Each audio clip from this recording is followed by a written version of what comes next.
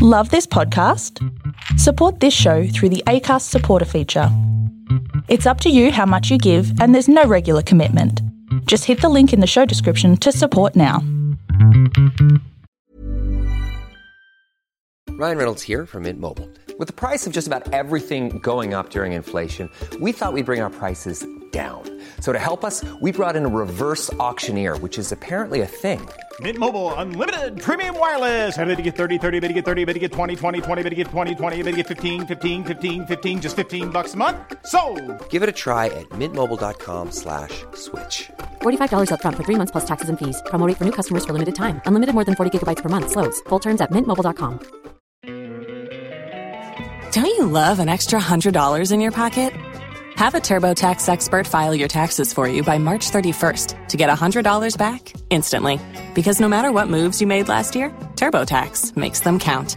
That means getting $100 back and 100% accurate taxes, only from Intuit TurboTax. Must file by 3/31. Credit only applicable to federal filing fees with TurboTax full service. Offer can be modified or terminated at any time.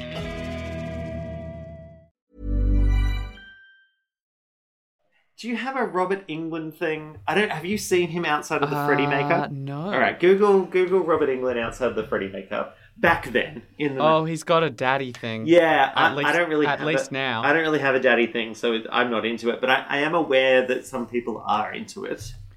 Oh, he's got a daddy and a crazy eye thing. Yeah, people love it sometimes, though.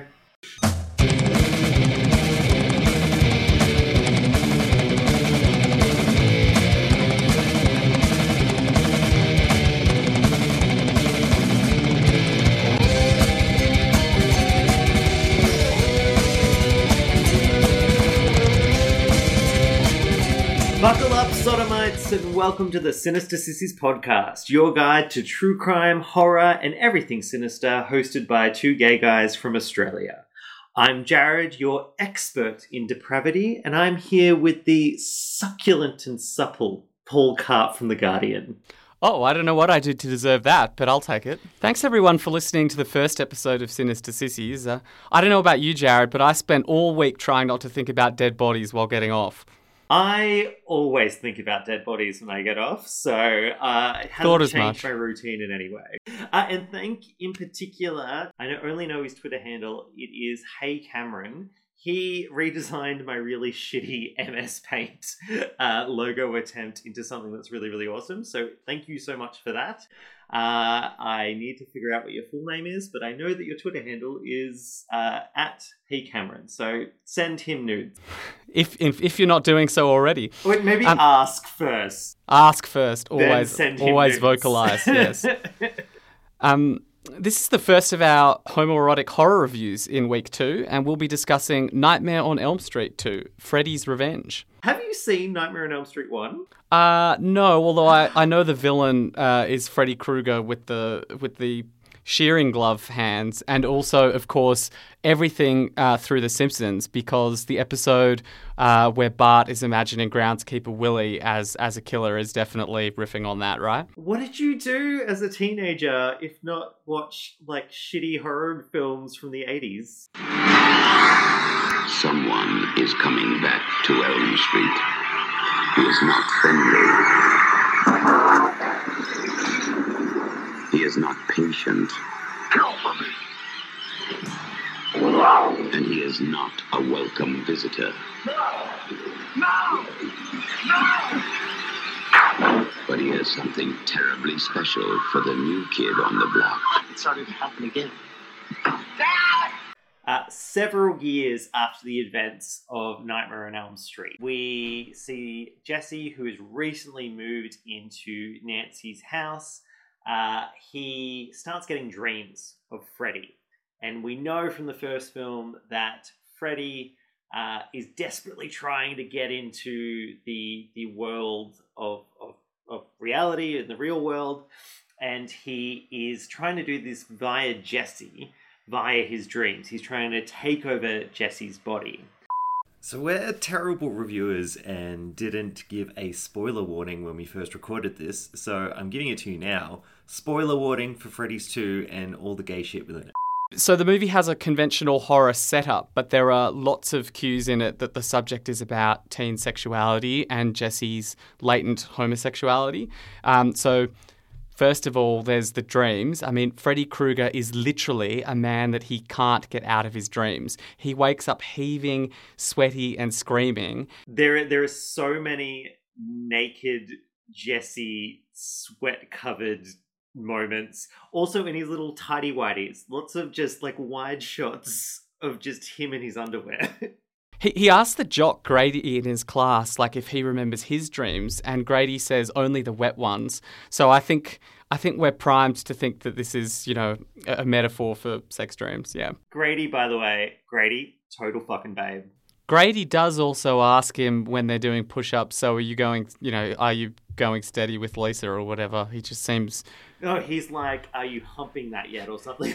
Are you mounting Oh, that? yes. No, that's right. Says. A heterosexual would just ask that in a much cruder way. Good point. Yeah. Look, Grady, you got some problem with me. No, bro. Just killing time.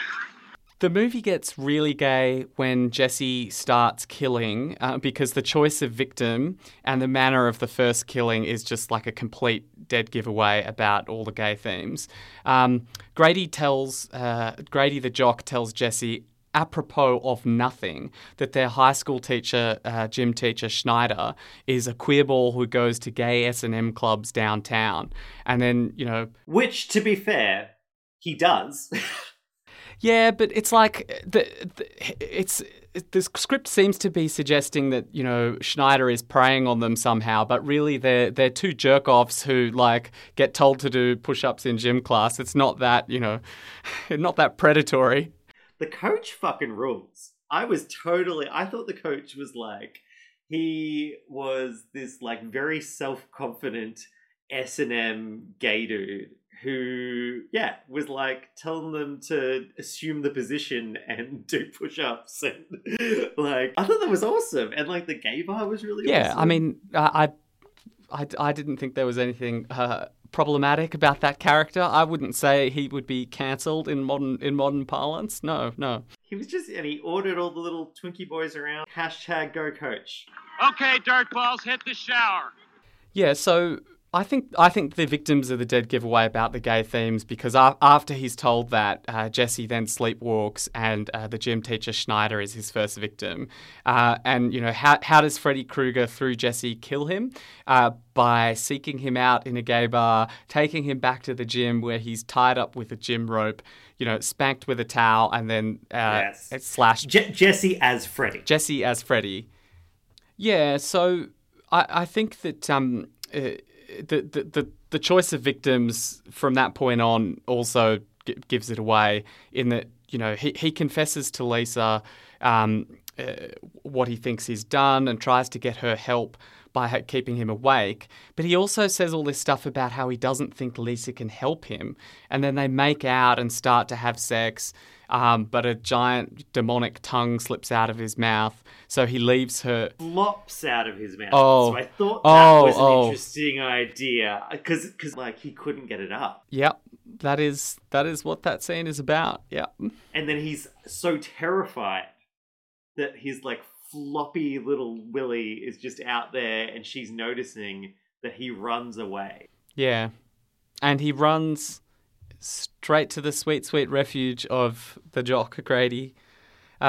When Jesse says to Grady, there's someone trying to get inside me, in reference to Freddy Krueger, and Grady replies with the huge, huge giveaway line. Yeah, and she's female and she's waiting for you in the cabana. And you want to sleep with me. So that particular scene highlights the ridiculousness of the kind of production side of this film. Everyone, bar the writer until very recently and some of the actors, swears that they never saw anything gay in Nightmare on Elm Street 2 whilst they were filming. They just could not see that it was some sort of homoerotic Yeah, I mean, film. I guess gym teacher killed in the gym, you could excuse, but, picked up from the gay bar with the towel whipping and all the rest of it. The towel whipping is the point like that. We should note that the actor who plays Jesse is also gay. Yeah, and as the movie goes on, it just becomes more obvious. I mean, all the victims are guys from school who look like they belong in Calvin Klein ads. So, I mean, there you have it. If you look at the reviews from back then, though, all the gay mags were like, I see this, I see what's happening. But the normal reviews are like, this is just a terrible fucking film.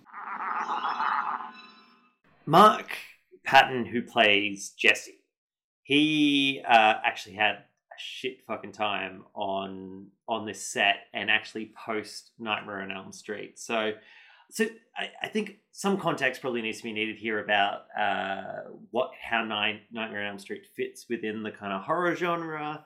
1980s, there was a resurgence post-Halloween and the success of Halloween, a resurgence of horror films and slasher films because people realized that like teens love this shit and we can make money from it. And so Mark Patton was really, really happy that he got this starring role in a sequel to a very, very successful, quote unquote slasher, but you could argue, different kind of genre type film. But before that, he had played a gay character in a previous film, and he had also was living openly gay himself, and didn't realize until he was on set the kind of gay subtext in the film. And his theory is that the writer as well as the director were kind of amping up the gayness of the film because they knew that he was gay and not out, publicly as an actor. Oh, so when you say openly, you mean in his private life? You don't mean his professional life? In terms of obviously like the Hollywood professional image was that he was a heterosexual man. Well, and it's a big thing about like not revealing your sexuality because of not getting pigeonholed, so you can't play leading men that are heterosexual usually. And this is what happened. So even when he was on set, he was kind of noticing like, so like there's a towel like slapping the coach's ass. That's a bit, on the nose. Even then, he was starting to get a bit wary of where the film was turning. There was meant to be a scene where Robert Englund plays Freddy. And I think Robert Englund had already kind of caught on that this was meant to be a bit of a gay, bisexual, sexually charged film. And he asked the Patton whether or not he could get one of his claws and stick them inside his razor blades and stick them inside Jesse's mouth, and Jesse would like suck on the razor blade. Jesse, the actor who plays Jesse, was going to do it, except he was warned by a makeup artist that like, no, that's going too far. And so that was even a limit for him, and he refused to do it because it was too obvious. So after this came out, there was obviously talk about the gay subtext in it and a lot of speculation about his sexuality. He was typecast as a gay actor at that point and could only play gay characters.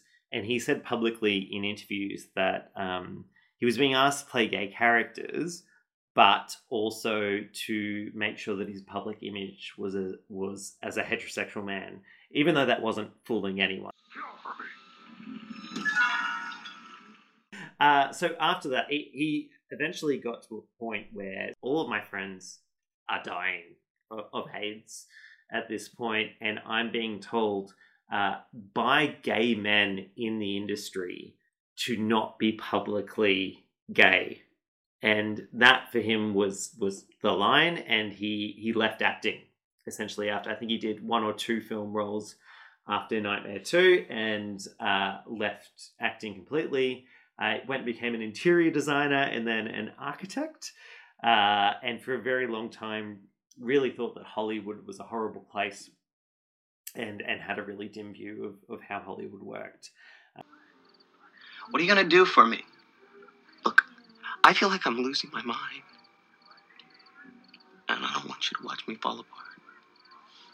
I'm afraid to go to sleep. I'm afraid to stay awake. I'm ruining your party. So it's interesting because like this is often like celebrated as like a like gay classic. And do you think that it it's not quite at that level? Do you think that there's... Do a lot of horror films like play on this fear that people are, that teenage boys are latent homosexuals? I don't know. Is that how you view it, though? Like, do you think that the horror comes from the homosexuality in this film? Because I don't get that. I mean, obviously, you can't overstate it. So there is, blood when he, uses the shearing claws to hack his victims. And on the most superficial level, that is the most horrific thing that is happening. People are getting slashed. And obviously that is the worst thing that's happening. But, like, isn't the reason that they are introducing the gay themes because that is supposed to make it especially disturbing to the protagonist? That there's some aspect of himself that he can't control? I don't think you should view films as like, if it is woke, then it's a good film, because that's just stupid. You'd just be watching documentaries about, post-revolution Iran that are like very morally improving or something. It's like the more woke something is doesn't necessarily mean that it's an enjoyable viewing experience or better art or whatever. But obviously this movie is of a time where before this you may not have gay characters at all because it's, or very few, or they're painted as outsiders completely. After this, you have gay characters, but, Disney likes to hint that they're gay more than actually, out and proud and actually come out and say it. And in between, you have this kind of this piece of its time where we can talk about it, but in this case, I think it is an element of what is supposed to be horrifying to Jesse about what is happening to him is both, number one, that he's killing people, but also, number two, that there are urges that he can't control.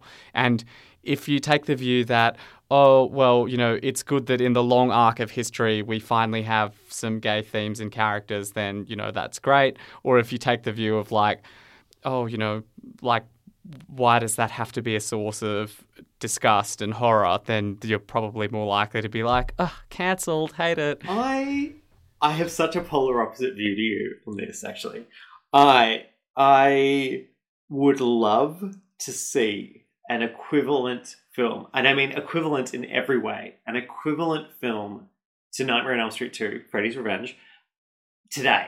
I would love to see, because it has it's a sexually charged film, right? Like it's not like, I feel like if this was made today, Jesse and Grady would be in love.